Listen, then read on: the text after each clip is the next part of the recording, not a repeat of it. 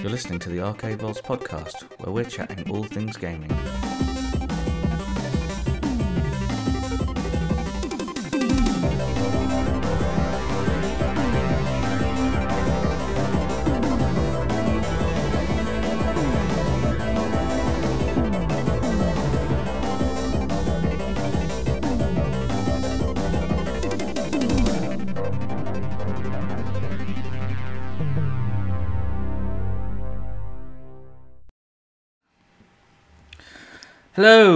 Hello, and welcome back to the Arcade Vaults podcast, where every week we are talking about video games and things that are happening in the video game world. I'm Chris, and Tom. How are you doing? This is Tom, my co-host. We are back. I'm good.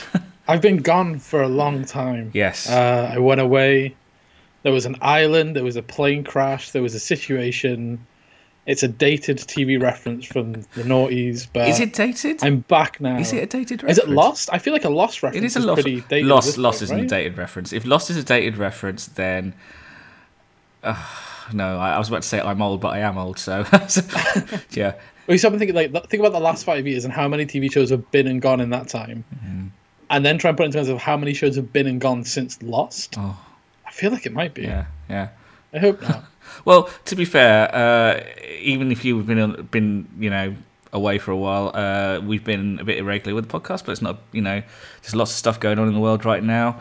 As you can see, we are not in the Arcade Vaults because we are currently shut down because we are in Wales, and Wales is in what's known as a fire break at the moment, where we're all locked in our houses. So I am in my place, and Tom, you're in your place, but we are definitely recording this week. We're back. I feel like wait, there's a thing. I think there's a thing that I can do. There's a thing that you can do. Can I do that? There you go. I'm kind of in the arcade. Wonder of technology. There we go. I'm in two minds about doing that myself, but I'm not going to. I think you get the gist. I think I've done that. I've done that before in a couple of. I'm leaving it like this. I'm doing it. You doing it? Yeah, all right, keep it like that. Although it looks like you're kind of floating above everyone as a kind of like an overseer of the Arcade Vaults. Yeah, and like considerably bigger. It's all right. It works. So we're still kind of doing a sort of usual format for our podcast. We'll be talking about the top stories for a bit, and then we've just kind of going to break into a bit of retro gaming news specifically now, because we do have a lot of retro games in the Arcade Vaults. We'll go on to our singular talking point, Gareth's Odd Game Trailer, recommendations of the week, and what's been going on at the Arcade Vaults, which, as I've just said, isn't much, but there are some things happening. So it's simultaneously like not a lot and a huge amount all at the same time, I suppose, right? Exactly right. Or yeah, lots of things, then no things, then catastrophic thing, and now here we are. The way. So yeah, we'll just go right into it. Let's talk about our top stories of the week.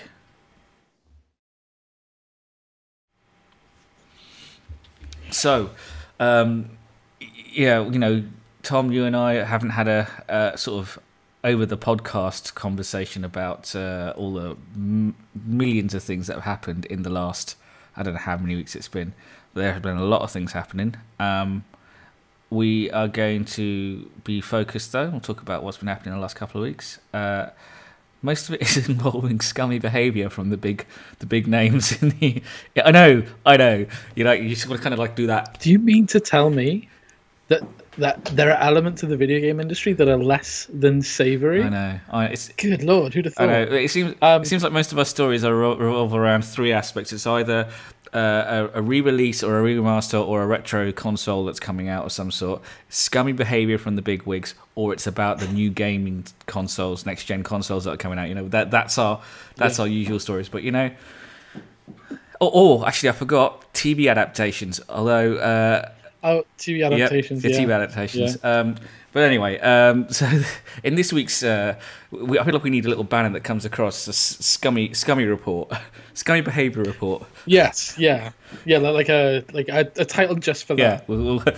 So in this week's scummy behaviour report, let's start with a long gestating story about loot boxes. We all know loot boxes are an ongoing saga, but apparently in Canada, those Canadians are those Canadians. I don't think all of Canada are suing, but those darn Canadians. There are a couple of Canadians. We love the Canadians. We do love the Canadians. We love Canada. Canada's great.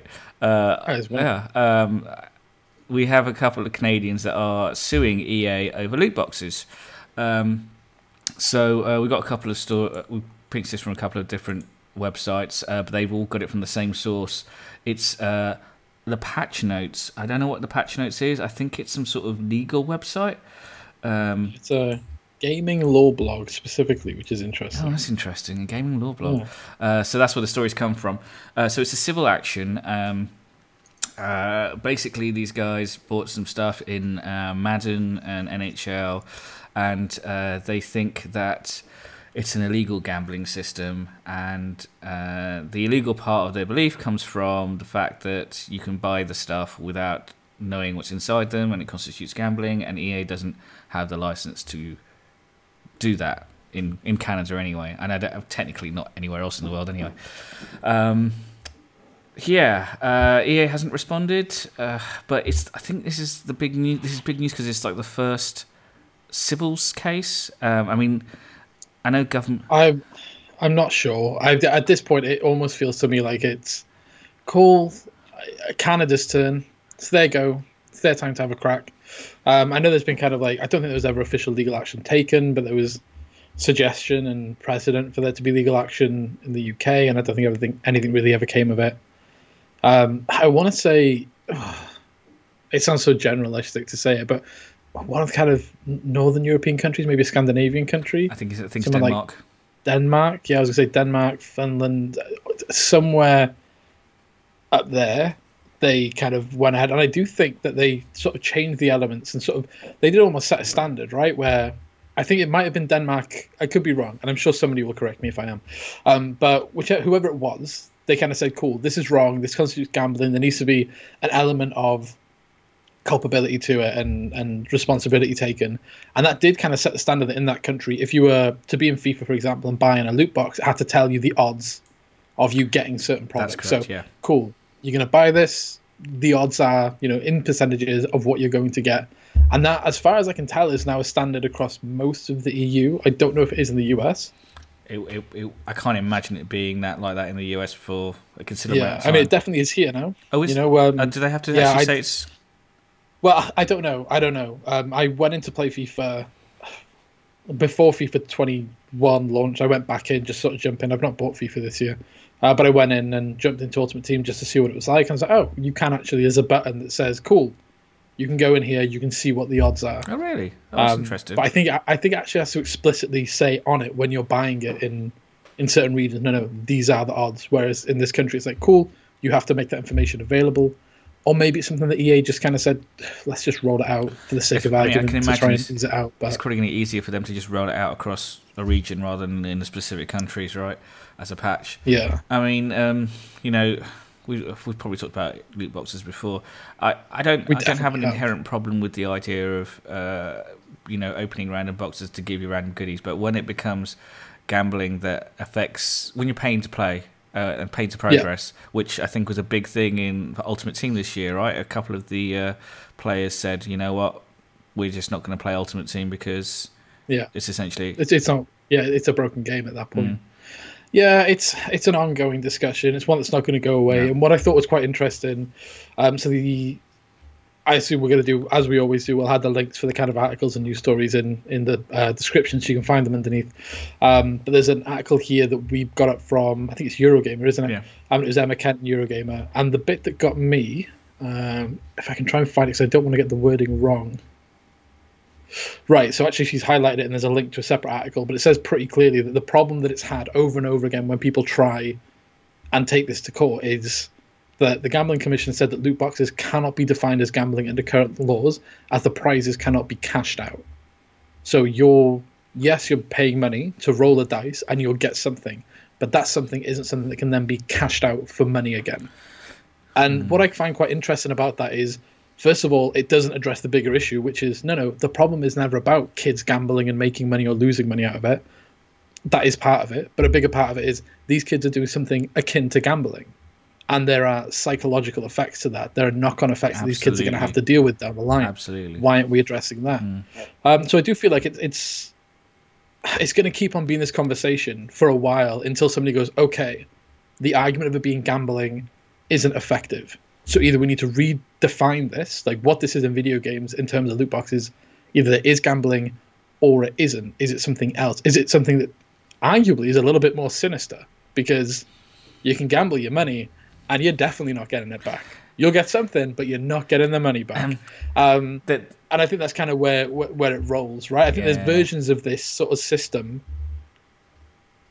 that's there, but there's a bigger conversation, I think, around the psychology of video games and stuff, where even if you're using in-game currency, if you're using in-game currency that you've worked for hours for in-game to then go and gamble that and to risk it all and either lose it all or win it all, is that inherently going to have the same kind of effects as gambling in a casino? Well, absolutely is. And if you think about the fact that there is, it might not be monetary, but there is real-world value to a lot of that in-game stuff. Like you say, if you look at, I'm trying to think of games that have trading options in there. If you're able to trade more valuable items that you get to other players for well, I know you're not meant to, but a lot of people do trade them for in-game out of game currency, don't they? Because so there is value to it, and then there's the time value that people, like you say, spend time playing this game. There's absolutely value to it. So I think sooner or later someone clever is going to argue the case properly there on that front, and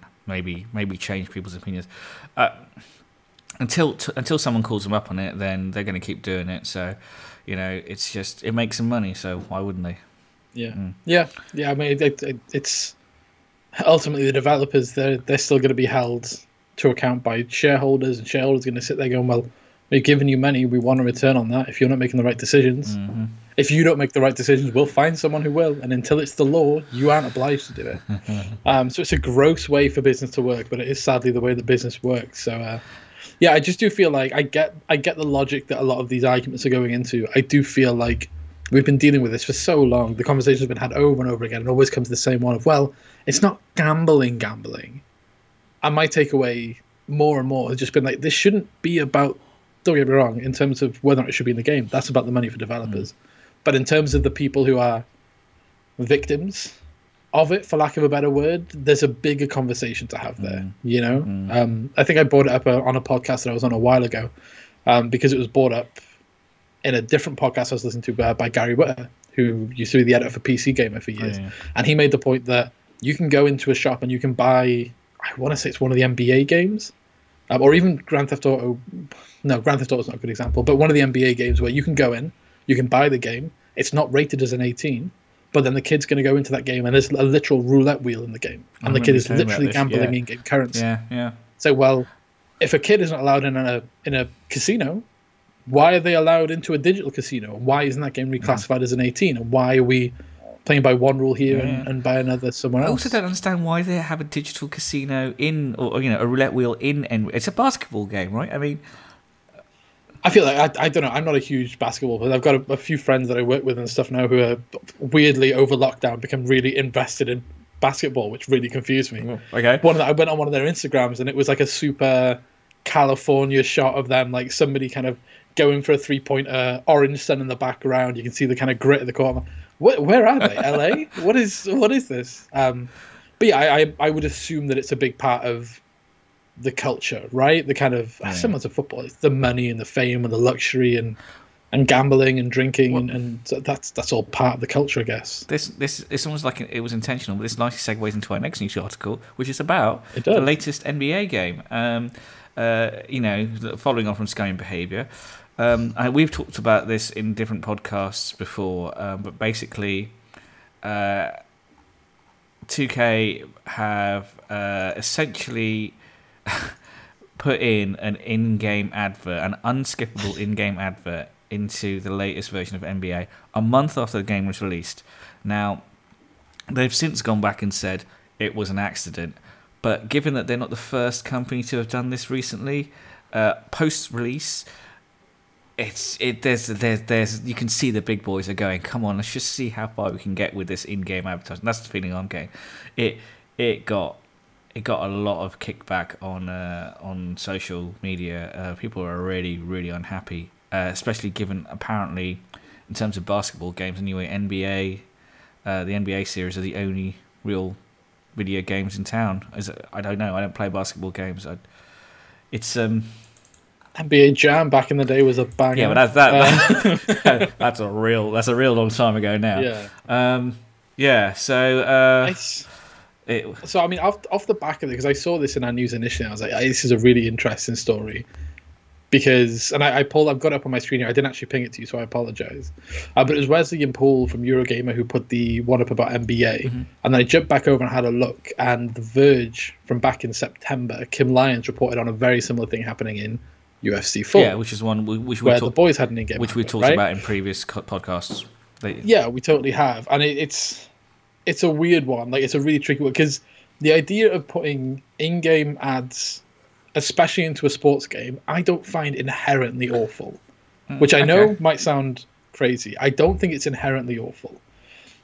Like, that's a part of sport. Like, advertisements and sports sponsorships are the same. If you look at kind of like a FIFA, for example, they still have like a lot of the sponsorships and stuff are on there. On the boardings and stuff, right? On the boardings and the idea of like, the Tag Heuer clock for managing the kind of substitutions and stuff. So there is inherent in-game adverts in sport. And if you pulled it all out of sport, then out of sport game, it would just not feel it would feel inauthentic and it would lose something. Yeah. But the problem that I have is maybe a bigger issue with sports games on the whole, which is that I don't really think a lot of these sports games should be annual £60 releases. I've said for years, and we've had this conversation before, Chris, that something like FIFA that makes billions of dollars a year through Ultimate Team, why are they selling a £60 game every year? Yeah. They don't need to. To the point where Nintendo, right, the Nintendo Switch version of FIFA, essentially said, hey, you're going to get the great, incredible, innovative, groundbreaking experience of FIFA 20, but with none of the FIFA 21 updates. And that's what you get on Switch for $60. Which is disgusting. And at that point, you're like, geez, just patch the new kits into the version of the game that people have got. I would have no problem with this if you weren't already paying £60 for the game. It's the double dipping I take issue with. I mean, this is the thing.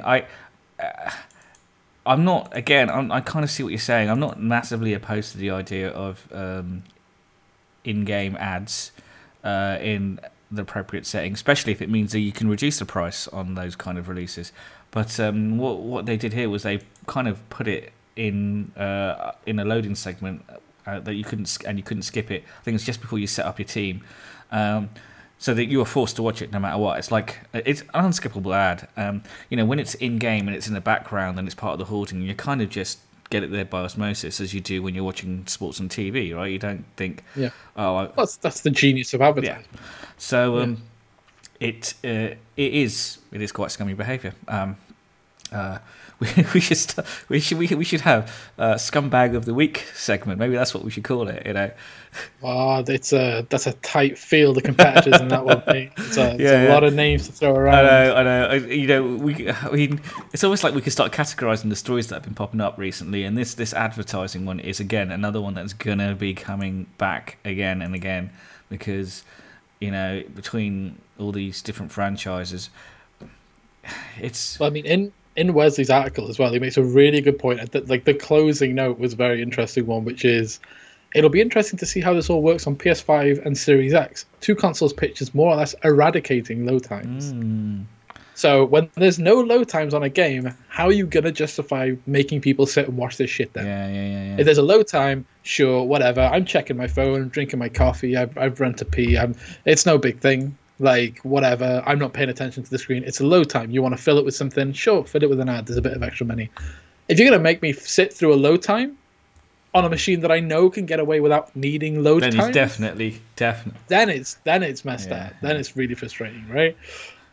So yeah, who knows? Maybe it's just a last. I get the impression with a lot of these companies, especially companies like 2K as well, who. Yeah, that's the GTA publisher as well, right? 2K. No, that's Take-Two. That's Take-Two. Yeah. Wait, and this gross big companies anyway. Well, yes, It's unsurprising. it's unsurprising. Um, yeah, and speaking of unsurprising and gross big companies, Facebook. Not a Yes. name you associate with gaming. We have talked about this in the past about Facebook accounts now being a requirement for Oculus, they will be a requirement for new Oculus headsets. Now, from October for new users, it's mandatory, and older accounts will lose their support from January 2023, which seems like a lot of time. But what has appeared in the last week or two was some update to the when you click delete on your Facebook account, a notification has popped up saying basically if you delete your account, you will also lose all your Oculus purchases essentially, and you'll not be able to return any apps, and you'll lose existing store credits. So essentially, if you are a new user, or you're a user who's linked your Facebook account to Oculus, and then you decide to delete that account, you lose all your purchases. They're gone. Now, that's fairly just weird. I don't get why they would do that. It's got to be a mistake, isn't it? I mean, I don't get why they do. I mean, That's not a mistake. no, it's not, is it? That's not a mistake. It's, you opened this story really well by saying it's not a company that you normally associate with gaming. It's not right now, but they're in this for the long haul. Yeah. I made this comment initially where it's like, well, so I need to get a Facebook account. Well, it's a free Facebook account, no big deal. That's how it starts, right? And it becomes this sort of death by a million cuts. They will hack away any independence that Oculus has from Facebook inevitably. Yeah. Facebook, I think it might have actually dropped just today that they're looking into some kind of video game streaming solution.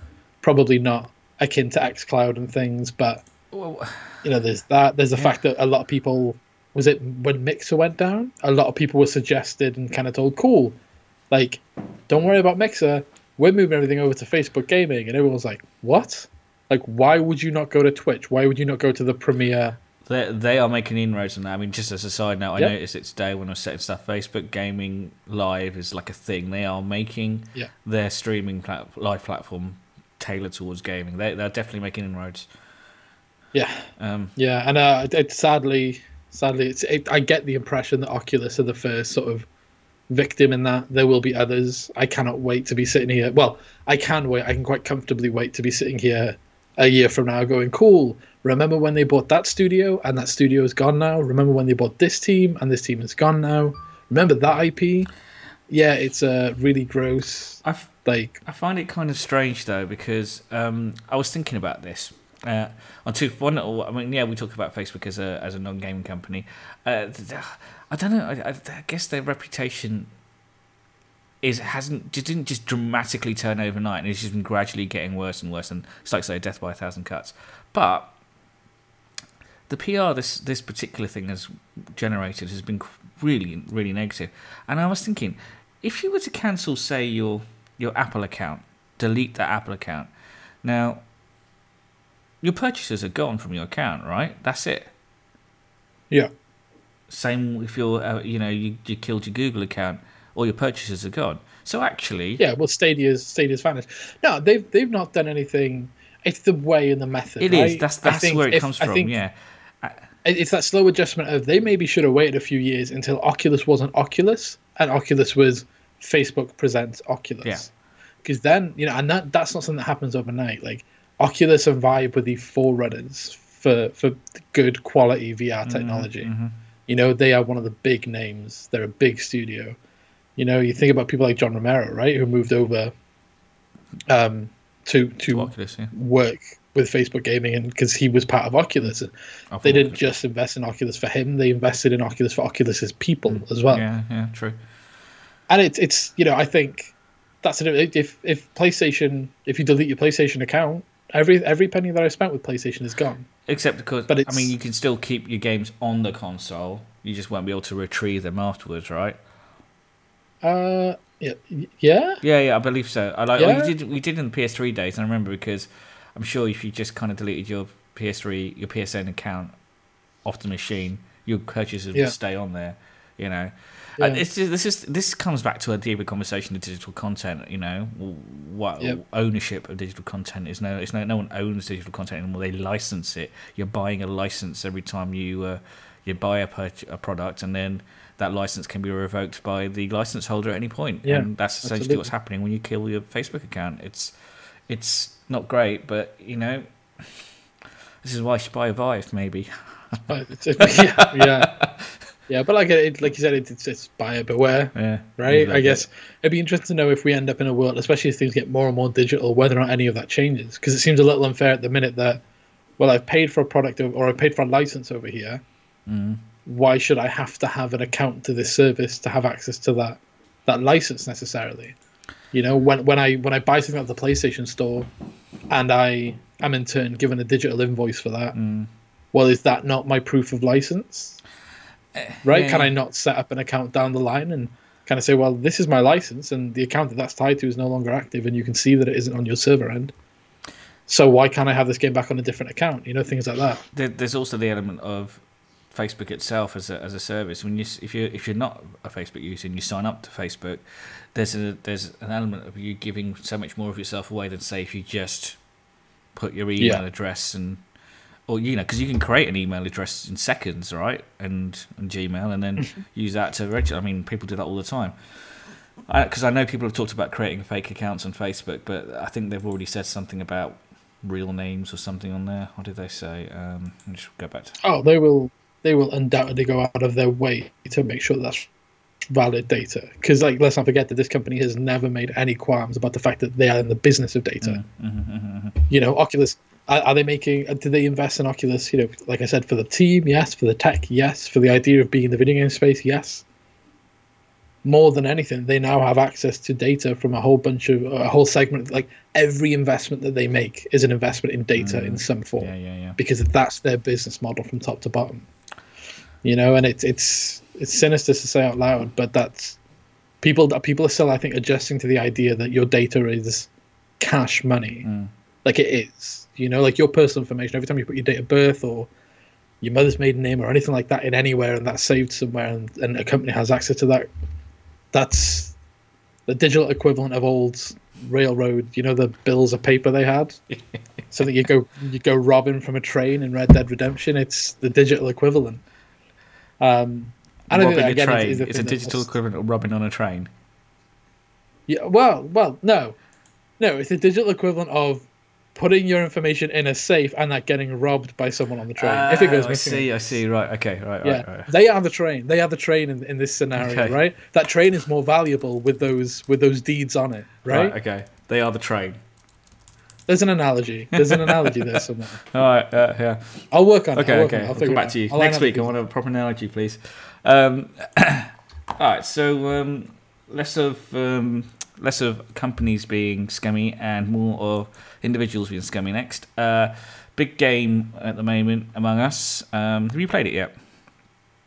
I haven't. I've got it downloaded on about 3 different pieces of hardware. Same here. Not had a chance to play it yet. We'll get back to that later. But Among Us is kind of a big game at the moment. And, of course, the issue with games getting a higher profile and, especially very quickly growing as well out of the blue is the danger of it being, attacked, abused, hacked. And essentially that's what has happened to Among Us. They've been struggling a lot recently with hacking issues because of the sudden popularity. And basically last week there was a bit of a big hack. Someone basically in-game started spamming people, telling them to subscribe to a YouTube channel. I'm not going to name the channel here. Not that they probably have thousands more viewers than us anyway. But it's just it was kind of ridiculous. And this is the bit that gets me. This is the reason I mention it. So Eurogamer did a report on this. They actually joined a Discord that this guy Eris, who was involved in the hack, was on and running, and they actually chatted with him and talked about it to him, and he was basically saying, "Yeah, I just did it for the lols. I don't care." Funny, I know. And he did it, and he's going to continue to try and hack the game as much as even though Inner Sloth, the makers of the game, are going to keep updating it, he's just going to keep trying to hack it. With the hack, they also posted some stuff about Trump 2020 because he feels like, the guy who did the hacking was a Trump supporter, so was trying to get people to vote. Now, this is interesting. The reason I mentioned that particular thing is because I don't know if you saw recently, but a very big politician in America, she played a Democrat, played Among Us live. Cortez, yeah, she played it live. So you got to wonder whether that has made them a target for this particular guy to go off and hack. Yeah, it's kind of. I find it fascinating the mindset that people have behind wanting to hack things that other people have worked on. I was like, what? There's something in their brains that is making them want to. I don't know. So I'm going to tell you a story, okay? And it's going to paint me in a rather horrible light, okay? But stay with me on it. I'm not the man that I am. Okay. That I was back then. But when I was a kid, right? So, like, when you were a kid, like, you used to go around like late at night and you just run around and you do stuff, right? And I was a little skate rat when I was a kid as well. So we'd hang around skate parks and stuff. And part of that, you just sort of break stuff. He's a bit of a vandal. Okay. Like, it's just sort of part of it. And it's a bit of a dick move. Probably shouldn't do it. Don't be a dick. But you did it. And then I remember thinking about it for ages, where you're like, I wonder what like prompted my teenage mind to do that. And I don't know what it is. And I do feel like, cool, in 2020, like, this is the equivalent. This is the equivalent of that. You're doing something. You're doing it for a response, I guess. You're doing it to get a reaction. Yeah. I don't know if I always wondered, like, is it maybe a power thing with kids? Where it's like, well, you're a teenager, so you have no control over anything. But you can do something in the world and get a reaction. Like, that's the thing that you can do. You can break stuff and get a response. And that feels like something. Don't get me wrong. This is a college kid. This kid's damn near an adult, right? It depends what age he is in college. If he's 19, your brain, apparently, the brain doesn't stop developing until like you're 21. So he could be like 19, 20 and can still be like essentially a teenager in his brain. Honestly, I've seen stories about hackers like this before who've got years later looked back on what they did before and they were like, I don't know why I did it. It was really stupid. I just wanted to see a reaction. You're absolutely right. Yeah. It's got to be. It's just, I don't know. There's a bigger psych thing here. There's some Freudian stuff going on. Yeah. There's some psychological stuff. There is. And there's always that thing of like, oh well, the school shooters are always disenfranchised white teens and stuff. And it's like, yeah, they're doing it because you want to react. And I do think that's it. I think it's that sort of ripple effect of being able to do something and see it affect things. Yeah. Like, I was just looking at the article now, and they, like you said, they went into Discord and they had a conversation with him.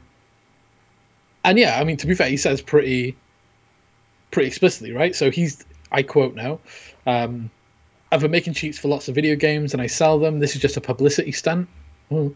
I've received hundreds of threats, such as death threats, lol, but I don't mind them and heavily doubt any of them are actually going to be executed. I hope so. And then underneath it, I'm a college student and I support Trump with the election and this, I support Trump with the election and this hopefully getting publicity. I wanted to add to that. So there's an element of, don't get me wrong, we won't get political, but there's an element of allegiance. Like, yeah, cool, I kind of have a bit of a thing behind it. I'm doing that because I want to raise awareness about this political candidate, if that's what you can call them. But, like, the underlying thing here is I wanted to do a thing and see if anyone reacted,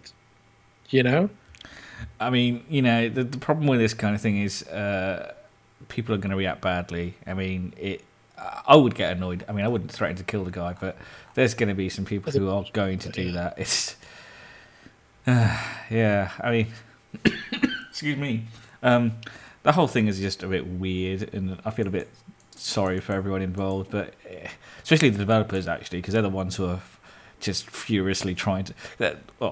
They were going to make an Among Us 2, and they cancelled it because they just didn't realise how popular. It's got to be something to do with the lockdown, right? Everyone just starts streaming Among Us, and then everyone went crazy for it. So it's the age that we live in. One thing goes viral, and it's just exploded, right? So they've had to deal with that, and so they've cancelled the second game. And then you got these douches coming in, hacking the game, and they've got to try and battle against it.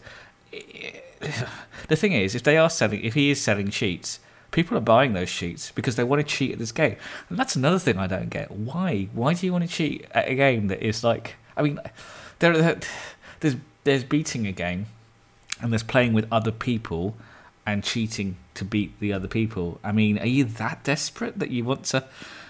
I mean, I think again they just get off on the idea that someone's on the other end of that losing their mind.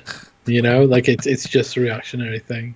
I do think as well, like I will throw it out there as again, not to get too political, and like we won't take sides necessarily, but the idea that cool, so this is now on Eurogamer, this YouTuber now has a whole bunch of subscribers, this guy is getting mainstream press attention, and it's a political candidate's name all over it, and this guy, as far as we're aware, has no ties to any kind of political party or political allegiance and stuff. But in the age of sort of digital media and the idea of swaying political vote and public opinion and influencing elections and things like that, like it's a pretty crazy time. Yeah, it's a pretty crazy time. It's a pretty crazy time, isn't it?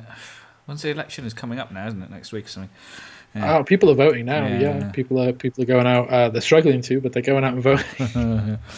I will round this up by sticking to the one and obvious rule that everyone should stick to. Just don't be a dick.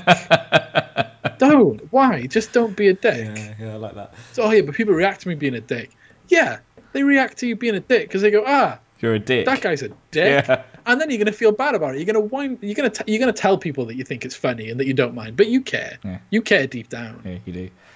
Anyway, let's leave that and move on to some lighter, good news. What's good news? Some good news. Ghost of Tsushima has had its free DLC released, and both of us have been playing the original. Well, both of us played the original. I still haven't finished the original, but I know you've been playing the DLC and the new co-op mode that is available, which sounds brilliant. It is. If you got the game, go and get it. That's what I've been told. Right? You should get it. Yeah. Yeah, but if you already have the game, then it's a no-brainer. It's a free DLC. Yeah. It doesn't cost you anything. I think there are kind of marginal improvements to the game and stuff, but more importantly, it's a whole new mode there. It's really good. I really enjoyed it. It's a very different vibe, kind of just aesthetically and stuff. It's all sort of demons and onis and spirits and stuff. Leans into the whole ghost part of Ghost of Tsushima a little more. But no, it's good. It's literally the game that you've been playing, but it's multiplayer. You can kind of go through standard missions. You have options of kind of going like a heavy tank as a samurai or stealth as a ninja. You've got a ranged one. You've got a Ronin who's more of a support class. I've really enjoyed it. That's good. I think one thing that it does really well is around about this time, and it's quite interesting seeing the way that it's staggered, because obviously there'll be press reasons for that. It's a good thing that the game has maybe just started petering off and that long tail has started dipping, and they kind of announced this and it spikes back up. But also, strictly speaking, most people will have finished the game by now. You would have gone through, you'd have tried all the tools and the weapons and the classes, and by the time you go into this, those tools and classes are all there just like but they're divvied up a little bit differently. So if you're playing one class, you're only going to get a certain set of tools and styles. If you've got a certain weapon, you're only... It makes sense. I think the story's interesting that they're adamant since day one. This is something that they were always aiming to do. And I do think it's quite an interesting thing for these sort of PlayStation Studio games, because we're still waiting on whatever the modern incarnation of factions is for The Last of Us 2. We played The Last of Us Is it going to be 1. that? Well, overwhelming whispers say that there was something in development. There was a multiplayer mode coming. I want to say it was Neil Druckmann who said that there was something on its way and that they were developing it, and that maybe this is something that you see from kind of Sony. Like, obviously they're putting all their eggs in the whole cool big single player campaign stories for $60, like big games. That's what we hang. Those are our tent poles, right? Your Last of Us, Ghost of Tsushima's, God of War's, Spider-Man's, things like that. But maybe if these games, if they can kind of put in, cool, if you can patch in a multiplayer mode, there's no rush on it, take your time, no big deal, finish the game first. But on the back end, if you want to do something, cool, you can do something. Yeah. I don't know. This might tie into something we're going to talk about later for me in terms of value in games. But so we'll revisit this shortly. Yes, we will. So we're gonna sort of divvy up our news section a little bit and add in a little bit of a retro news section. Because I mean, it's not every week has lots of stuff about retro, but there's a couple of things that have come up this week. So a lot of the Arcade Vaults team have mentioned this to me. For me, this is not news. If I'm honest, I'm not that. I don't see this as a massive deal. But Atari have announced an official launch date for their VCS console. Now, it's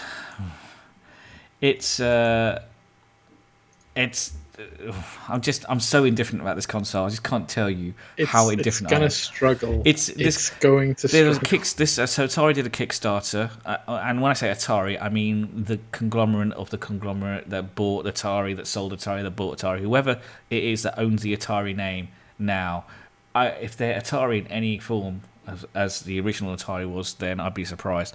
Whoever Atari are now have decided they want to jump in on. They wanted to jump in on the sort of re-released consoles that was happening at the time. There's the SNES Mini and the NES Mini and all those mini consoles. So they decided they wanted to do a Kickstarter for their version of this, which is going to also be able to play PC games. I think I'm not sure I fully understand it. So it's got all the old Atari games on it, but it's also got the ability. And I will say it looks lovely. It looks very, very nice. They've beautifully designed.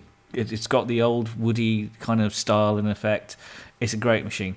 So they've just announced that they're going to launch it the same week, I think, as the PS5.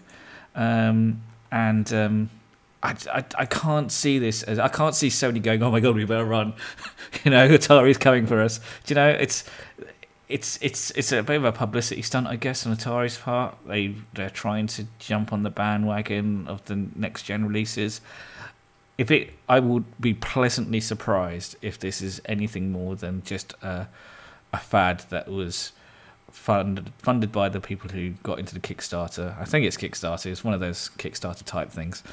A friend of mine, we're always arguing about it. He sends me, as part of the Kickstarter, he signed up to Kickstarter every month or so. He would send me an update saying, "Hey, they are actually making this. Look, they've sent photos of it on the crates. Look, they're shipping it." I was like, "Yeah, I'll believe it when it turns up when I see it." Yeah. Anyway, any opinions on the VCS console? Do you feel strongly either way? A lot of what you've already said, which is it's a beautifully designed machine. I'll give them that. It looks really pretty. It's something that I wouldn't mind having for the novelty of it. It's just a weird. You don't just get into the console market, and that's not a you don't do that today. That's a you don't do that ever. Not now, anyway. Not since. Yeah, not. If we think we're about to go into a PlayStation 5 launch, right? PlayStation 4 has sold gangbusters. More units than they could have imagined. The PS3 was a bit of a failure, but it succeeded. The PS5 is going to sell insanely. We know this. But you got to keep in mind, even PlayStation started off the back of a failed business relationship, right? Mm-hmm. It was Sony and Nintendo. They were going to do the Nintendo PlayStation. That fell through. Nintendo went with Panasonic, and Sony almost out of spite went, "Well, we make hardware. Sucks to be you, so we'll do it ourselves." Nintendo used to sell playing cards. Yeah. It's not something that you just do.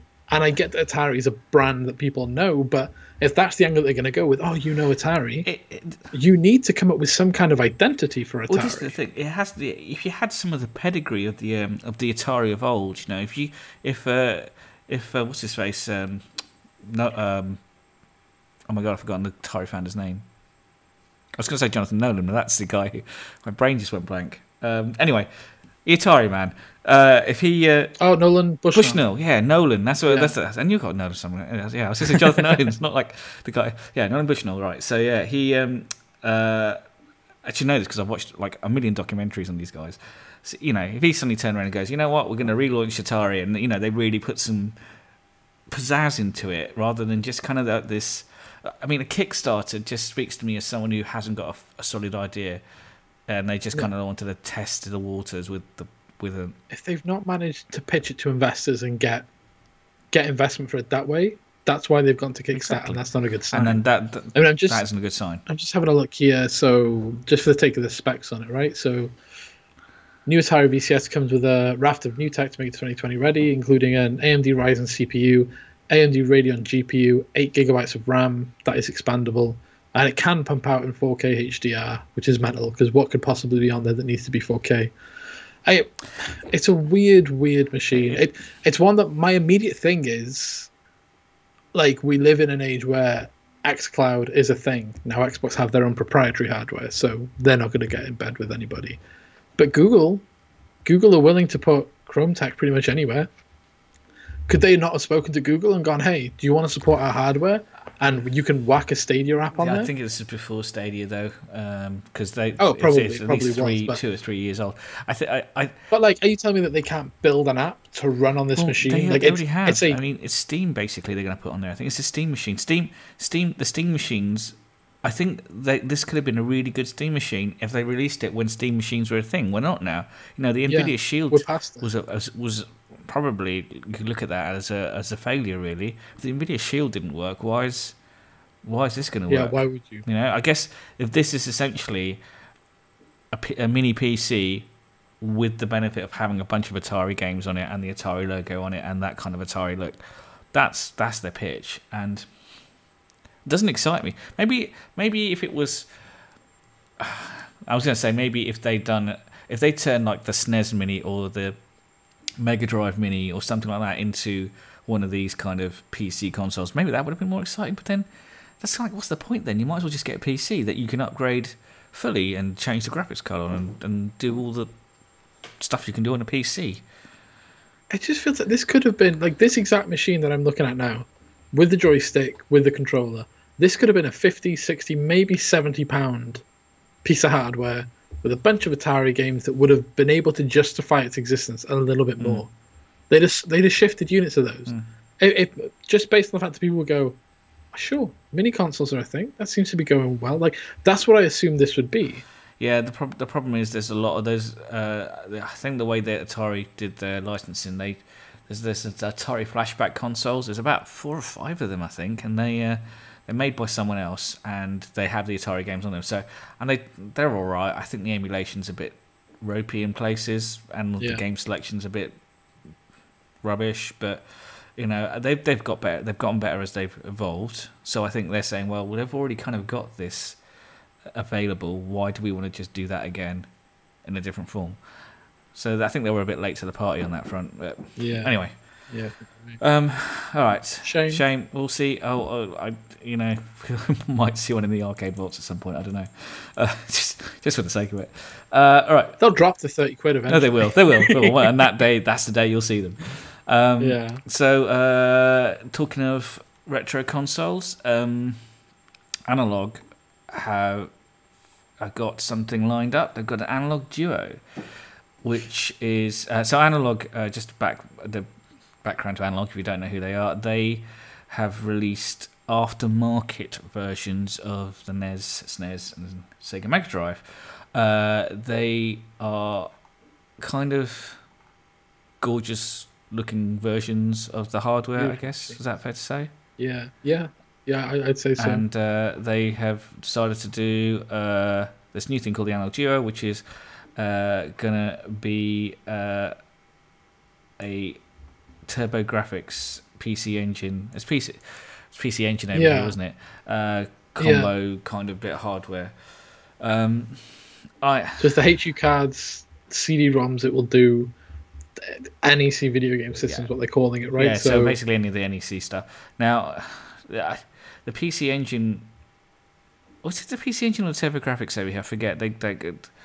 The branding was so inconsistent across regions. So I'm having a look here. So is compatible with nearly every NEC system and game format ever made. So TurboGrafx 16, PC Engine, SuperGrafx, TurboGrafx CD, PC Engine CD-ROM 2, Super Arcade CD-ROM 2. It's 1080p. They claim 0 lag, Bluetooth for things like controllers and stuff. Yeah. Basically, they work with the original they're essentially hardware that you can use the original games on without any need to, illegally download them. So they must have got a license from NEC to kind of run the games, I guess. Anyway, it's a nice looking machine. I never got into the PC Engine at all. I wasn't really a thing for me. I don't know if you ever were they around when you started playing A games? bit before my I time. thought they Yeah, might be. I was sort of the Super Nintendo and the Mega Drive were very much alive and well by the time I remember picking up game controllers. Fair enough. But I mean, I think the one thing that they seem really committed, right? So this is the reason that I think this is quite an interesting story. It isn't even that the game or the hardware or people what are clamoring to have that functionality. It's more that this company seem very ready to go out of their way to make sure that this software doesn't die out, that these games are playable And on new hardware. the original games as Like, well, yeah. so I mean, we've spoken about it before, right? The little analog handheld that they do that'll run things like Game Boy, Game Boy Color, Game Boy Advance games. Another one that's really quite a nice bit of Yeah, kit. Nice bit of kit. yeah, and it's the same company, right? And like it's a beautiful piece of hardware, but you need to have, especially in a post emulator world almost. We're not post emulator yet, but I mean we'll never be post emulator. You can emulate machines on any hardware, right? Essentially. Mostly. But it's the fact that you can't just go to a website and download a bunch of ROMs the way that you used to. They're cracking down on it, and you shouldn't have been doing that in the first place. And the fact that you were doing that kind of says a lot. And you've still got, companies like Limited Run who are trying to get, smaller games, their own hardware releases. You've got companies like GOG.com who are trying to make sure that software doesn't die out. So, like, do we see potentially a world where it's like, cool, well, the licensing for these games is still a little bit tied up and nobody really knows or cares. So GOG have the license for the software. Like, Limited Run know how to make hardware releases. Maybe they work with a company like Analog, and you still have life then for physical versions of these games that aren't emulated. That's important, isn't it? Because the preservation of all these old games and all this old hardware is a big thing now. So, fair play to them. It's a nice looking bit of kit. I say it wasn't a big part of my life, so you might see it again in the arcade vaults when it goes down to 30 quid. Who knows? It's one of those, I think it's a nice enough machine, and the premise of what they're trying to do. First of all, the premise of what they're trying to do, obviously they're a company, they're a business, they make money, but I'd argue that grabbing a company like this, it's like a government-run thing, being like, cool, here's your job, like, we're going to give you government contracts to preserve this stuff because it matters. We're happy to give you those contracts to make sure that you preserve it the right way. So that even if it's not financially viable, it's still done on some level, because we know it's important. That's, it's part of why we do what we do. But yeah, just the idea of it's a beautiful machine. Just looking at it, I'm like, I don't know any game that runs on this machine. That's the part of the problem. I want one. I want one. Like, it looks pretty enough that I want one, which says a lot, right? And that's not an easy thing to do. As we said, Atari looks kind of like an Atari 2600, but a bit more modern, and it's an Atari. And I'm like, why would I buy that? But this thing, I look at, I'm like, I want that. That looks cool. Fair enough.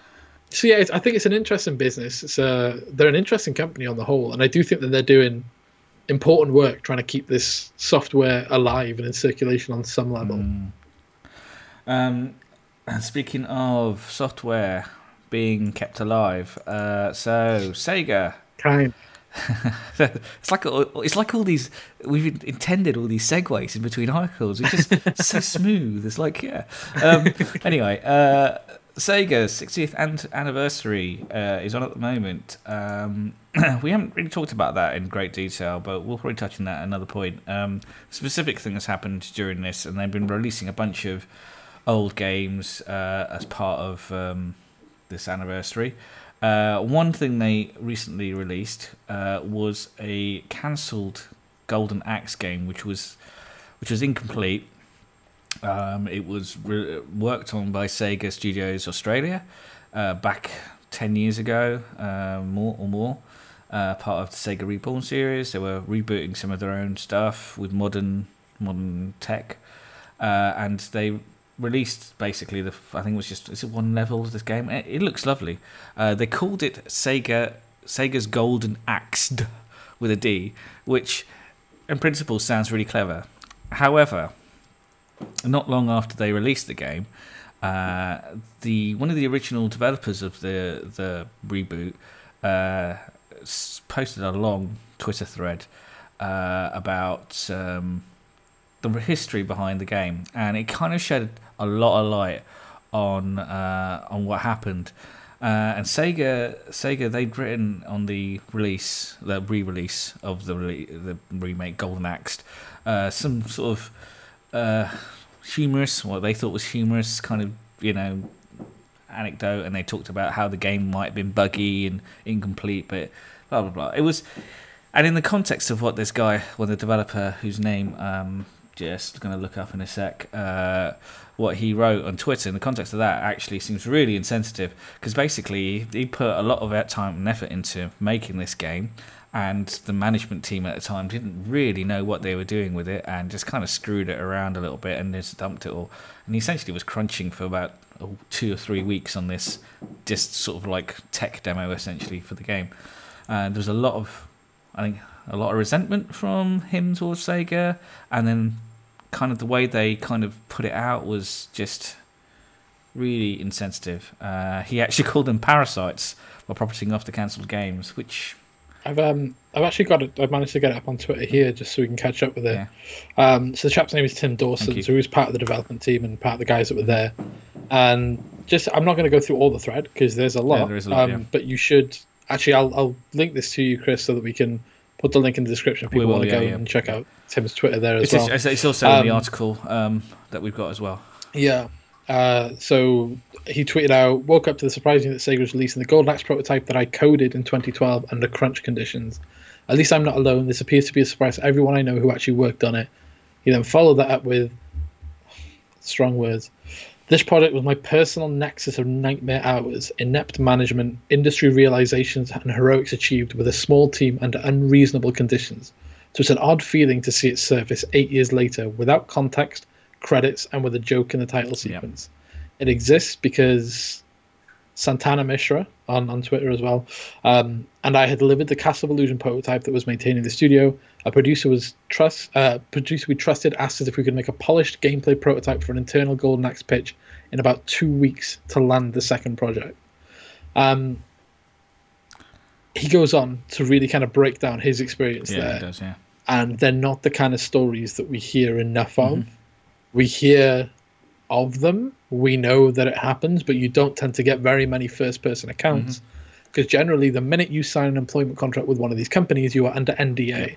It's a non-disclosure agreement. You cannot talk about it, which is why if ever you read something about, well, somebody at CD Projekt said this about Crunch, and people go, oh, well, he's not talking about it publicly. We don't even know that he's really could be making it up. It's like, well, yeah, if he says anything, he's lost his job.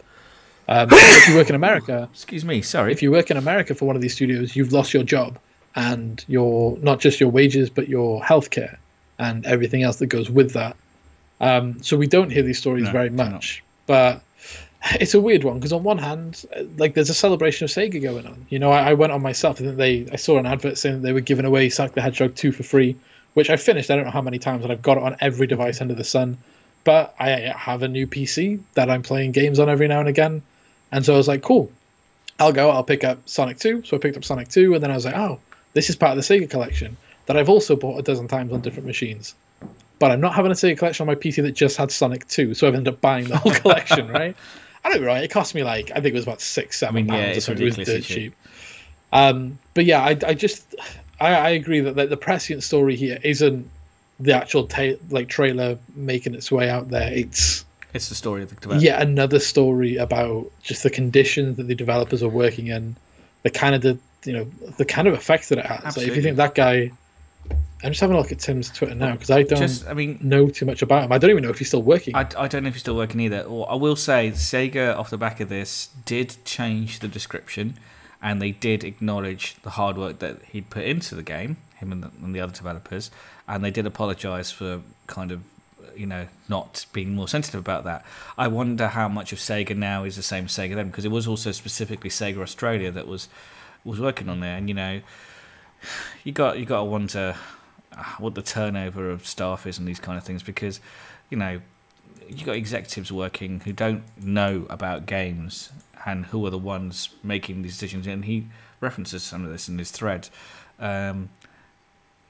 Do they stay in the games industry? As someone who doesn't know anything about games going to be there for 20 years in the industry? Because that's a really bad state of affairs to be in. And they're the ones who are probably pushing for crunch and pushing for things to be done because they don't necessarily understand the process. To put it into context, so Tim works as an independent developer now. So he's an indie dev, which seems to be the way that a lot of it goes. Is people go, I can't work for these companies. I can't work under these conditions. Yeah, makes sense.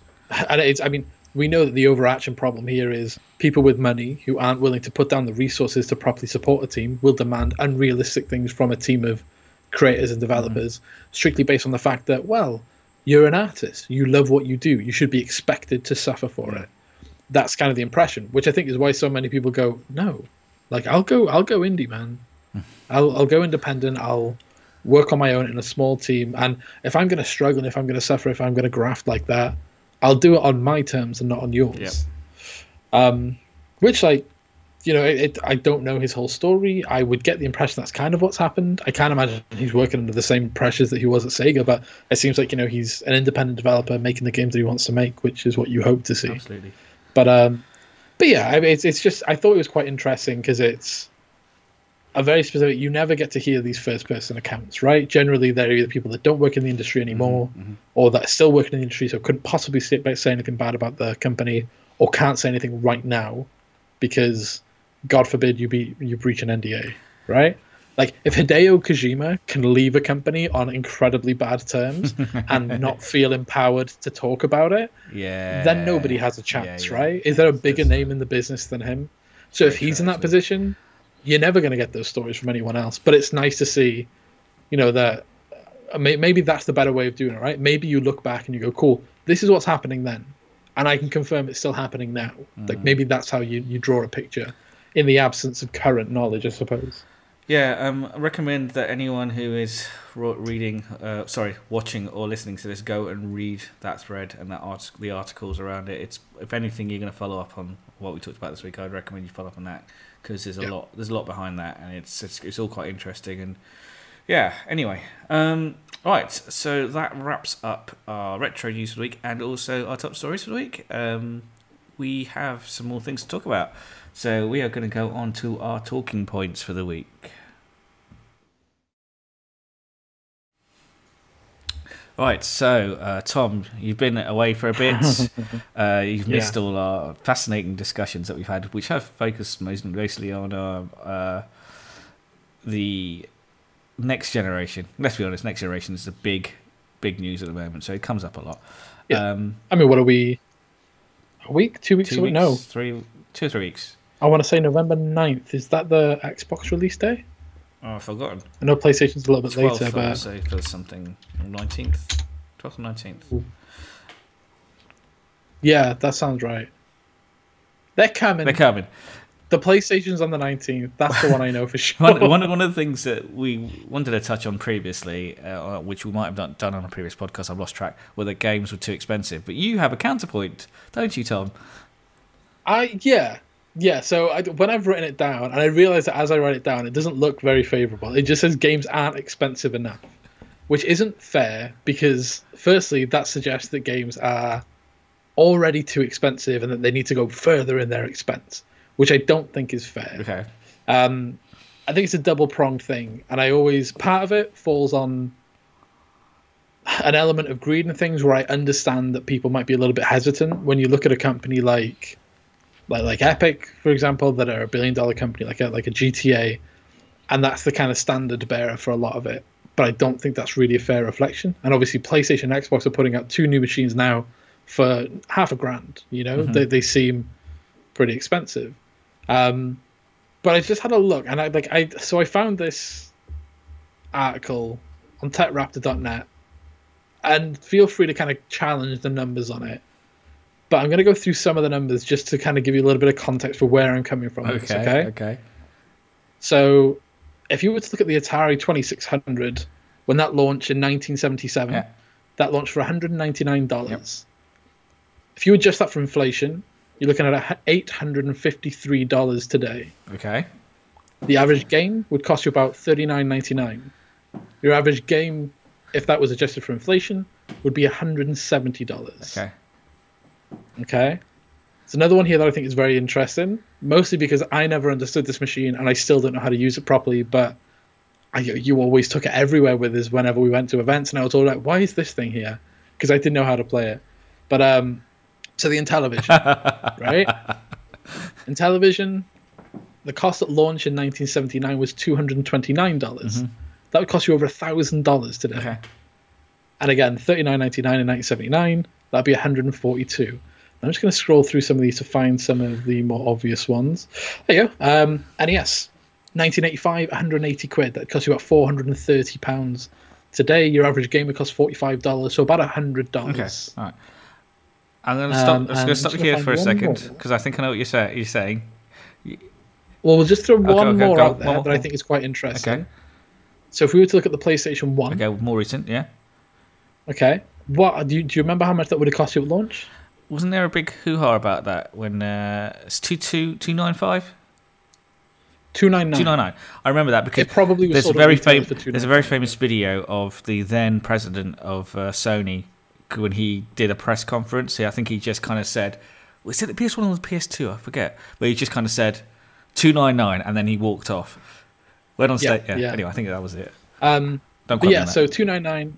If you were to adjust that 299 from 1995 to 2020, which doesn't feel like that long of a stretch of time when you compare it to the 70s and the 80s, it would cost you $509.19. Okay.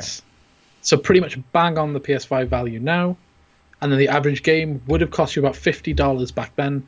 The game would cost you about $84 now. I have two counterpoints for you. I'm going to shoot. All right, it's not that. Right. One, there's an assumption that inflation adjusted prices are a reflection of how they would be priced today. That's not an accurate thing because you're assuming that everyone's wages has gone up on an inflation related thing, rise, and they haven't. We know they haven't. Wages have especially in certain jobs, have stayed fairly stagnant.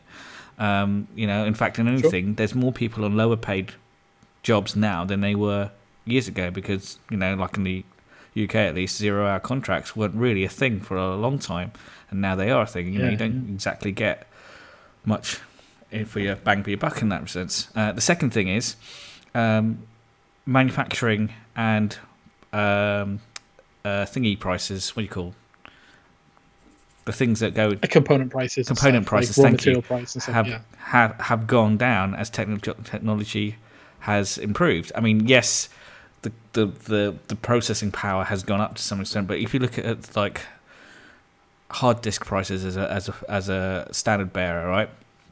You used to be able to get 30 megabytes that cost you £100 back in the on your hard disk, and everyone used to think that was amazing. Mm. Now you can get like a 2 terabytes for 50 quid now. I mean, it's really hard to compare like for like it is, in that kind of sense. So I kind of see what you're saying, but that's why I wanted to put it as a talking point, because I wouldn't say I agree with my own argument on every single cent of it, right? Like my rebuttal to everything that you've just said I'd be turning around and saying, yeah, the PlayStation was for me when in 1995, right? It was for me. It was for a kid.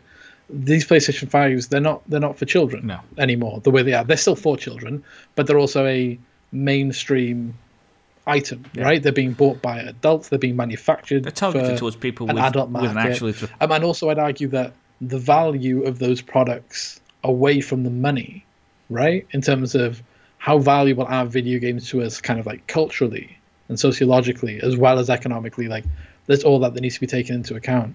But yeah, like I like throwing that out there because I always think the inflation argument's a really interesting one, where I'm always like, hey, you're not paying much more now for what's coming out on. I don't even know what the launch titles are for these games. I know Spider-Man's coming, but that kind of shoots me in the foot because that is a $39 yes, gonna say game.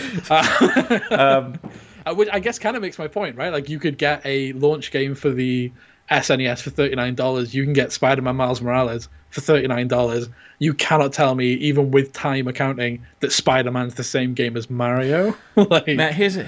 But go on, sir. There is then obviously labor and design and everything else that goes into it. Is that game more valuable than Mario? No. There's pretty much no video game arguably ever than Mario. But it's a weird one. It always strikes me, right? Because I play a lot of video games and I don't want to have to pay more for video games. But also, how many times do we have the conversation that me and you just had 15, 20 minutes ago? Not even that, 10 minutes ago, right? About labor and about the investment and about the time. Like, it's not like movies where people are watching the Oscars every year. Like, Jeff Keighley tries, but people are watching the Oscars a lot more than they're watching the Game Awards. Like, the work that goes into these games. There's no doubt. There's absolutely no doubt that the cost of making games is probably different to what it was then. You know, you have huge teams. Yeah. The thing that gets me is, all right, you can have the argument that prices of games need to go up to support these costs. Think about marketing costs alone. I mean, they must be huge, right? Yeah. It's the same with films. The reason films cost more is now because they just do more marketing than they used to, right? I mean, I mean, obviously, making films has cost more as well. But like, if you look at, I lost my train of thought. Yeah, the cost of it's talking about £70 a game now for the next generation on the PS5. That's what they're saying is going to be the average price of a game. So when we talk about what we were talking about earlier with your EAs and your 2Ks putting adverts in a game to monetize it, or you talk about loot boxes, how could you justify charging £70 for a game to say that they're covering the costs of the development team, and also say we need to generate more income for our games with this? There's no way they can do it. They're shooting themselves in the foot, because if I bought a game for £70 and then was treated to a non-skippable advert in it, that's control. That's going to cost me more in a controller than it is anything else. You know, there's going to be some controllers, because that's just outrageous at that point. Because you know, there's, and something else we've talked about before, the argument about digital games versus physical games, right?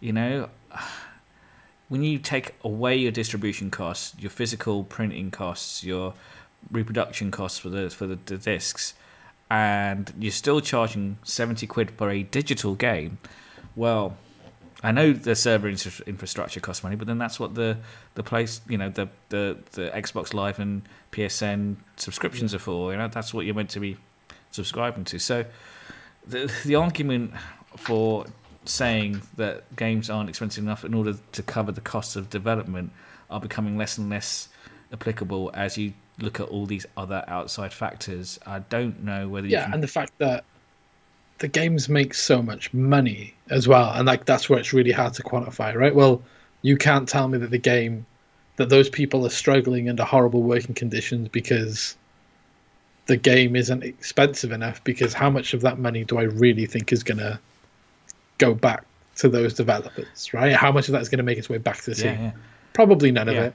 I imagine you'll pocket the difference and the team will stay under the same conditions, which is a different conversation for another time, right? I imagine there's elements of unionism and protection for developers and stuff that probably need to be had as well. But yeah, I think it's always an interesting conversation, because the other one that I hear a lot is the whole cinema ticket thing, right? Oh, you're happy to pay a tenner for a cinema ticket, a fiver for a cinema ticket for a couple of hours. Well, how much are you expected to pay, and how much is comfortable for you to pay for 200 hours of games? Yeah, you know, true. Yeah. You know, like where does that stop? Are you going to pay £1 an hour? £1 an hour doesn't seem unreasonable, especially by cinema standards. £2 for a cinema ticket is incredibly cheap. You're going to pay £200 for a game? I don't think so. Right? Or if I take... I've mentioned it before, right? So my girlfriend plays a lot of Animal Crossing, an unreasonable amount. 300 hours of Animal Crossing. I'm just going to say, you've just said on the podcast that your girlfriend plays an unreasonable amount. An unreasonable amount of it. She has played. She's easing up on it. I mean, don't get me wrong, pot kettle. I've played about 200 hours of Animal Crossing and all the other games that I've played. So that's to be taken into account as well. But let's say that for an example, right?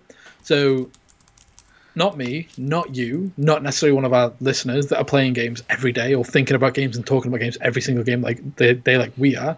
Maybe not a casual gamer as in a mobile gamer, but a little more relaxed of a player. Is that person going to be comfortable going, cool, well, I've got to put £250 down on a console for that game, and then I've got to spend another, what, £300, £550 for Animal Crossing? Yeah. But then you do the math and you justify it whichever way you want. And I think that's why it's an interesting conversation. Is I hear people say that a lot, where it's like, oh, well, you're happy spending, a fiver on on a movie ticket. You know, you're happy, cool. How many hours do you spend watching Netflix a month? Well, you only pay a tenner a month for Netflix. So what does Game Pass do to this conversation? You pay 15 quid for Game Pass. I was about to say what happens with Game Pass and the subscription-based services. There's also a big assumption that we're making here as well. Just a step back for a second, and this applies to, I think, the film industry as well. Most of the people who work on films and games, they're not being paid on a royalty basis, are they? They're not if the game sells 10 copies or it sells 1,000 copies, they're not going to get a reflective pay on that. You know, it's not. No, realistic. I mean, I think some companies, depending on units sold, will probably have bonus schemes in place. I'd hope so, because you think about the fact that they'll have put, like, sort of, think about Cyberpunk at the moment. Everyone in the industry knows what's going on at that studio. Everyone knows it's not pleasant, but. So who knows what they are getting out of it? Are they going to get paid extra if the game sells cajillions, which they're saying it will? I don't know.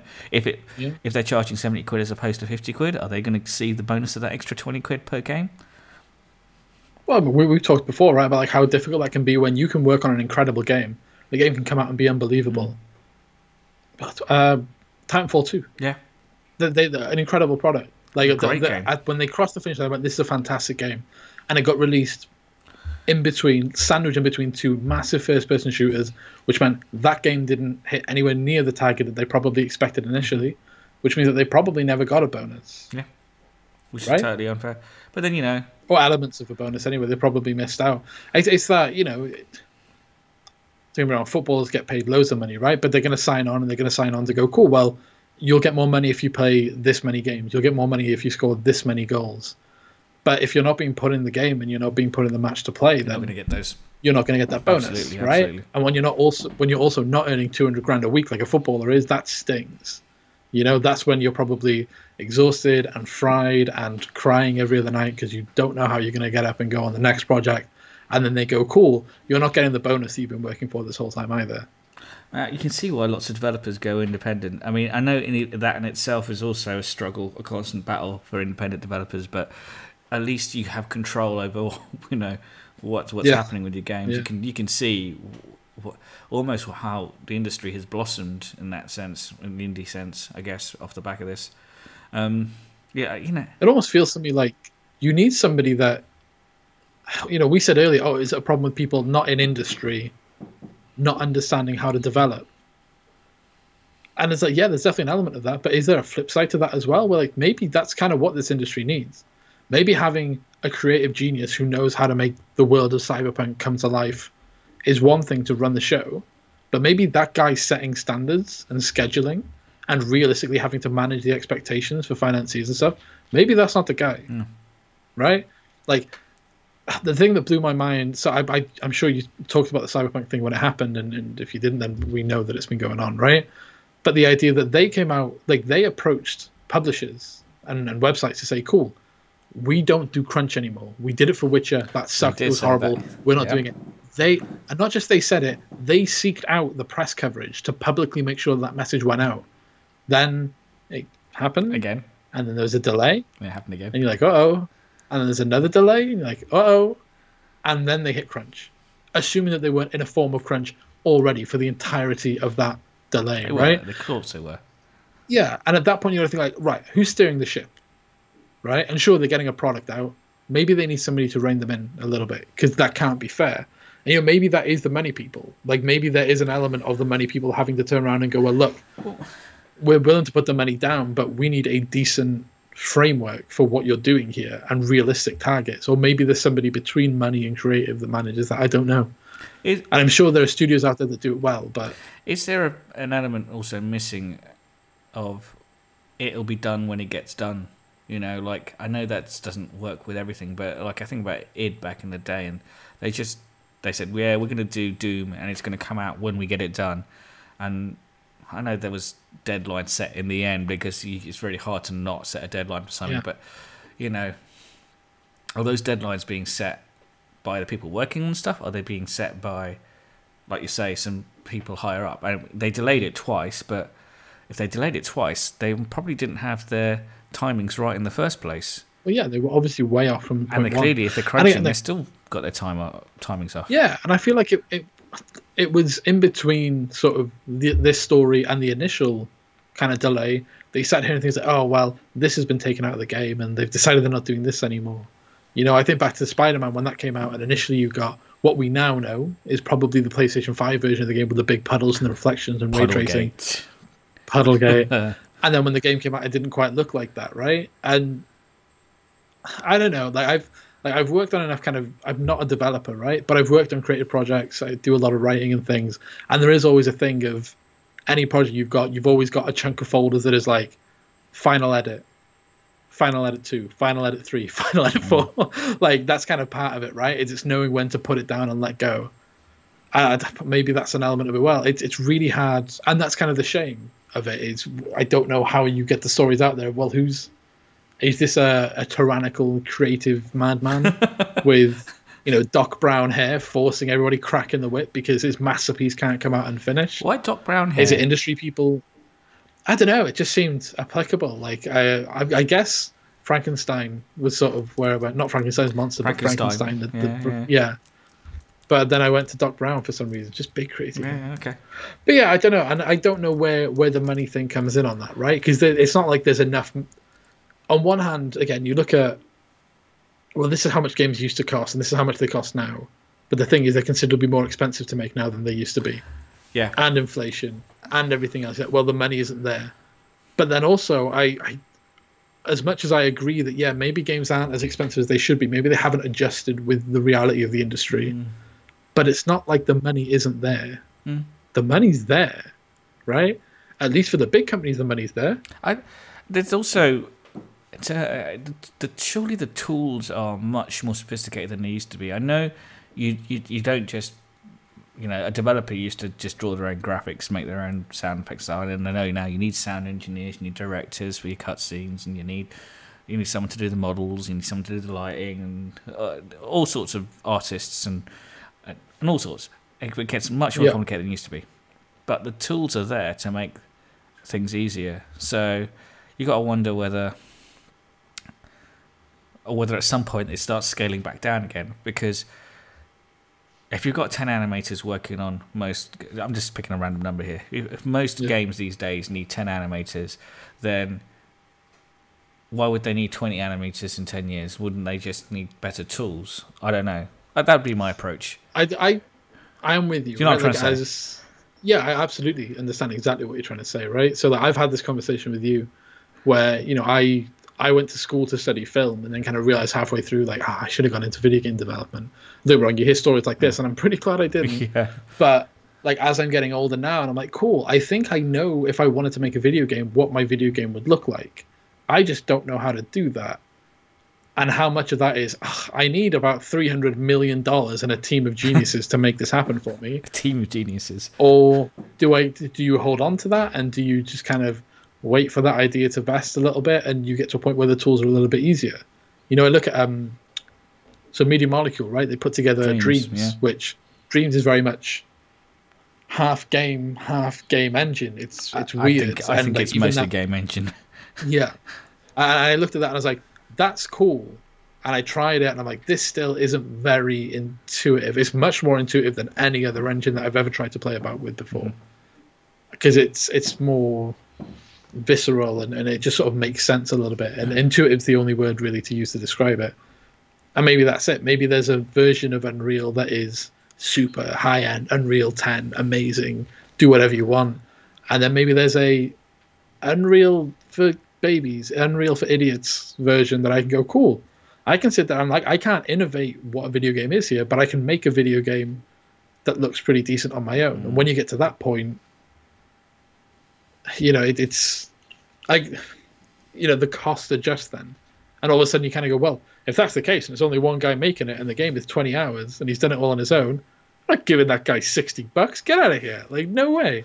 So, you kind of work out yourself there, I suppose. The guy who made Stardew Valley did that all on his own. I mean, it was pretty much a solo. I think... Wasn't Spelunky as well? Yeah. Spelunky's a similar story. That's what I'm saying. There's indie games out there that have been... I mean, they're not like 100% solo efforts, but they're like mostly one person's vision and one person's implementing various different parts of it. It can be done. There's a Mike Mike, Mike Bithell? what's his name? Yeah, Mike Bithell. Yeah. Yeah, he's Thomas was alone, and yeah, I think even now he's mostly on his own, mostly right? on For his most, I own. think Yeah. he has voice actors he works with and stuff. Like Supergiant, I've been playing a lot of. We've talked about Hades and Hades, Bastion and stuff. They're not a one man team, but they're a small team, and Hades is a fantastic game. I played more Hades than I think I have any first party. I've played more Hades than I have Ghost of Tsushima. Really? I still haven't got it yet. I think so. I love Ghost of Tsushima as well. That's not a slam on Ghost of Tsushima. It's just Hades is really, really good. Right. It's been on my list for a couple of weeks since it was recommended. But anyway, yeah. So all right. So we agree games aren't priced correctly. They're not priced correctly. They are too expensive. They're not expensive enough. They are in between those things. You should look after the people that make. I think the wider issue is, are people getting paid the right amount of money? Yeah, I tell you what. I'll put a closing statement on my idea. Okay. Okay. If we can properly get some kind of unionization together for video game developers, I'll willingly pay $80 a game. Okay. All right. There you go. Right. Let video game developers unionize properly. You can charge me more. I'm with you. On that note, all right. Changing the world. We are changing the world. We're fixing the world. With our empty promises and demands. Hey, they're not empty promises, but they are demands. Anyway, we're going to be right back with our recommendation of the week.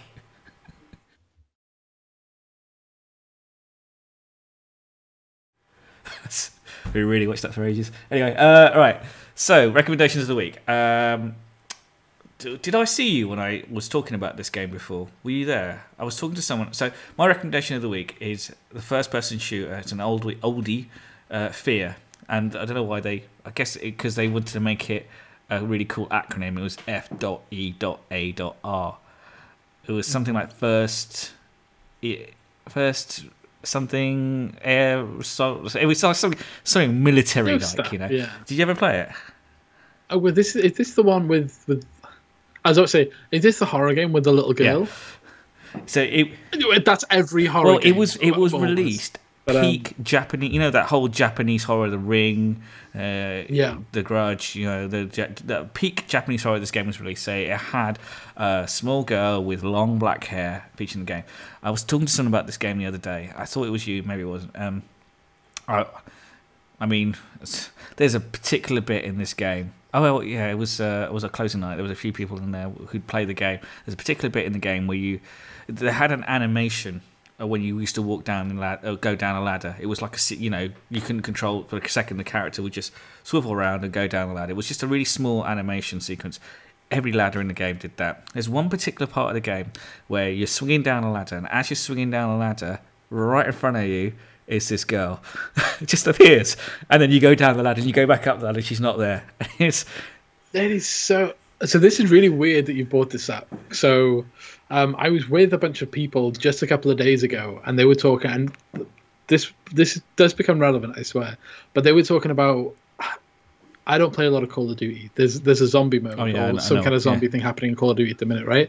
And they were saying in it you've got these chests, loot chests, I imagine, and you go and you open it up and it's always the same animation over and over again. But once in a blue moon, and like once in a blue moon, a zombie will pop up and grab you. And that they've all been going.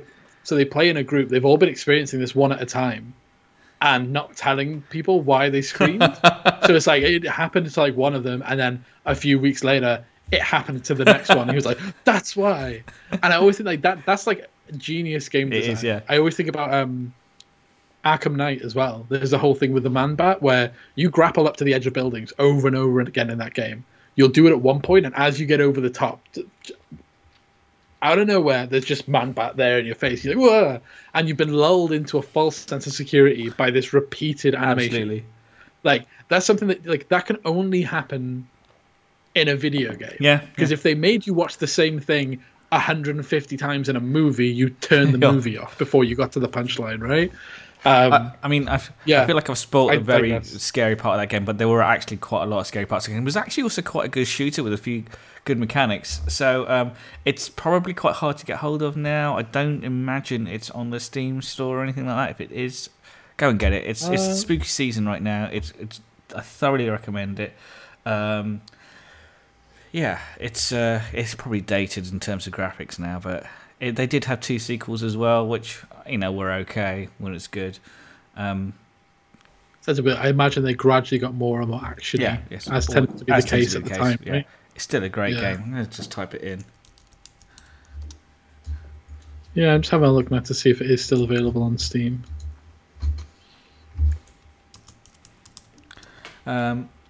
Someone's typed Fear game PS4 on my search history. I felt like it was PS3, but I could be wrong. No, it's PS2. I feel like I remember think that game even maybe. PS2, really? Maybe. I could be wrong. Because it's a game, as with most kind of horror games, it's a game that I remember people playing, but I don't think I ever played myself. Oh, I've got the full acronym if anyone's interested. First Encounter Assault Recon.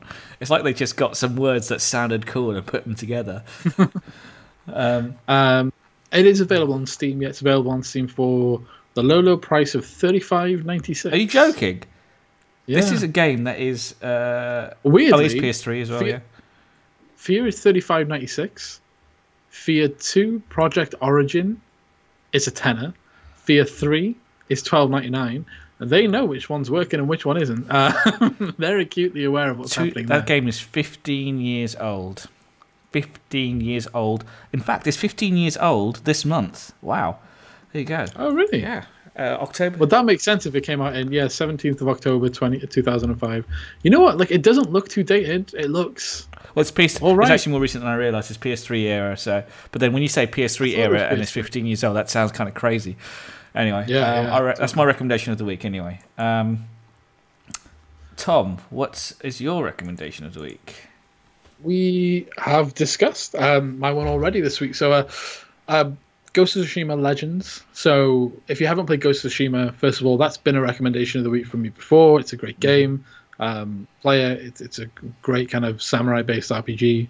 It's when the Mongols attack a Japanese island, and you're the guy that's got to go and sort of fight for it back. Play Kurosawa mode in it. It's fantastic. But Legends specifically, I think it's a great time if you've finished that game, you played that game. I know a lot of people played it and loved it, and then they kind of went away because that tends to be the way that a lot of these first-party PlayStation games, especially, they have a value in replayability, but it is very much the same thing again. But no, Legends is fantastic, man. Like I jumped in with my friend Kev. We went in, we played it for maybe 3-4 hours in just the story mode. So that tends to be a 2-player mode of you and a friend going through, and I played as the samurai, he played as the ninja. And we got that moment. I'll post it up on my Twitter just so if anybody wants to go find it. But it's that moment where I'm playing through and like, this is cool, man. Like, we're playing and we're doing the same thing at the same time. And pretty much as I did that, I did the whole kind of jump off a cliff animation. Mm-hmm. And it was 2 guys, and as I went down, he also came down simultaneously, bang in sync. It was perfectly timed. And you're like, this is cool. Like, this is when you're playing Ghost of Tsushima, going, this would be cool if I could play it with a friend. Like, that's the kind of thing that you look for. Okay. So yeah, they've got those kind of like linear, it's what they call a story mode, but the story is very, very loose, to be honest, as it tends to be with multiplayer. Of course. They've got a survival mode in there as well, which you can do with up to 4 players. What I will say to their benefit is we had 3 of us playing, and we tended to go samurai, archer, assassin, and it would always matchmakers with a Ronin, with the 4th class, so that it was always well balanced. So matchmaking for that game has been fantastic. They do have raids. I think the raids have just dropped. Did they teach invisibility in this game as well? Because you have just disappeared from our view. It looks like I have. Yeah, give me a second. I'm going to keep talking. Yeah, right. Yeah. So actually, quite apropos. One of the so you all have your own kind of special skills and moves and stuff in it. And the assassin dude, his one is that he can turn the whole group invisible. Which there is you pretty go. awesome. Nice. Is it basically a smoke bomb type thing? Oh, you're back. I'm back. I've got to reframe, but I am back. No, it's literally like it's part of the assassins. It's crazy. You're floating around the arcade vaults. Guy moving around, like really, yeah. Oh no, one of the assassin moves is that he can just make the whole team invisible, and like the samurai has one which is a kind of multi-dash. The archer has a multi-arrow, and then the Ronin has a rev special ability.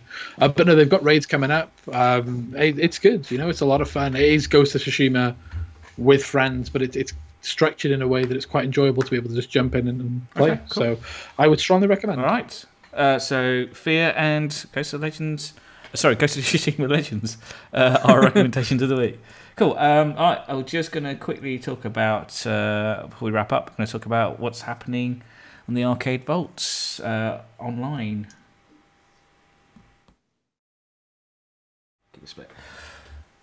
Okay, so we are in a weird place at the moment with the Arcade Vaults. We are shut because of the 5-break lockdown in Wales, but we're only shut for 2 weeks. So we are going to kind of try and do more online stuff again. It's something that we couldn't really maintain while we were back in the arcade because we were trying to keep that up and running, and now we're back to lockdown, so we're going to go back to doing online. We're going to try and find the right balance on this stuff, but we have got a lot of things coming up in the next 2 weeks. So we're going to start with a Fall Guys stream, and we are being bang on trend with these games because we hear the other two as well that we're going to be streaming. We're all on trend. So Fall Guys, that's going to happen on Wednesday. On Thursday, we're leaning into the horror theme. I'm not sure about this. I'm a little bit nervous, but have you heard of Phasmophobia? I've seen a bunch of people playing it. Yeah. I know it's very in vogue. Yeah, it is in vogue. It's Halloween as looks well. horrifying. It looks horrifying. I've still not even picked up Resident Evil 7 again since the last time. I've not even, for my sins as much as I want to, I've still not managed to get all the way through Made of Scare. That's actually, well, I am thinking about doing a playthrough of that, but for the moment we're definitely scheduled in Fall Guys and Phasmophobia. I'm playing with Sarah and Jodie. I just don't do horror very well, man. So It just makes me very uncomfortable. This one was going to make me very uncomfortable. You watch it. You can join in if you like as well. No. Sure? No, I'm good. I'll work at him.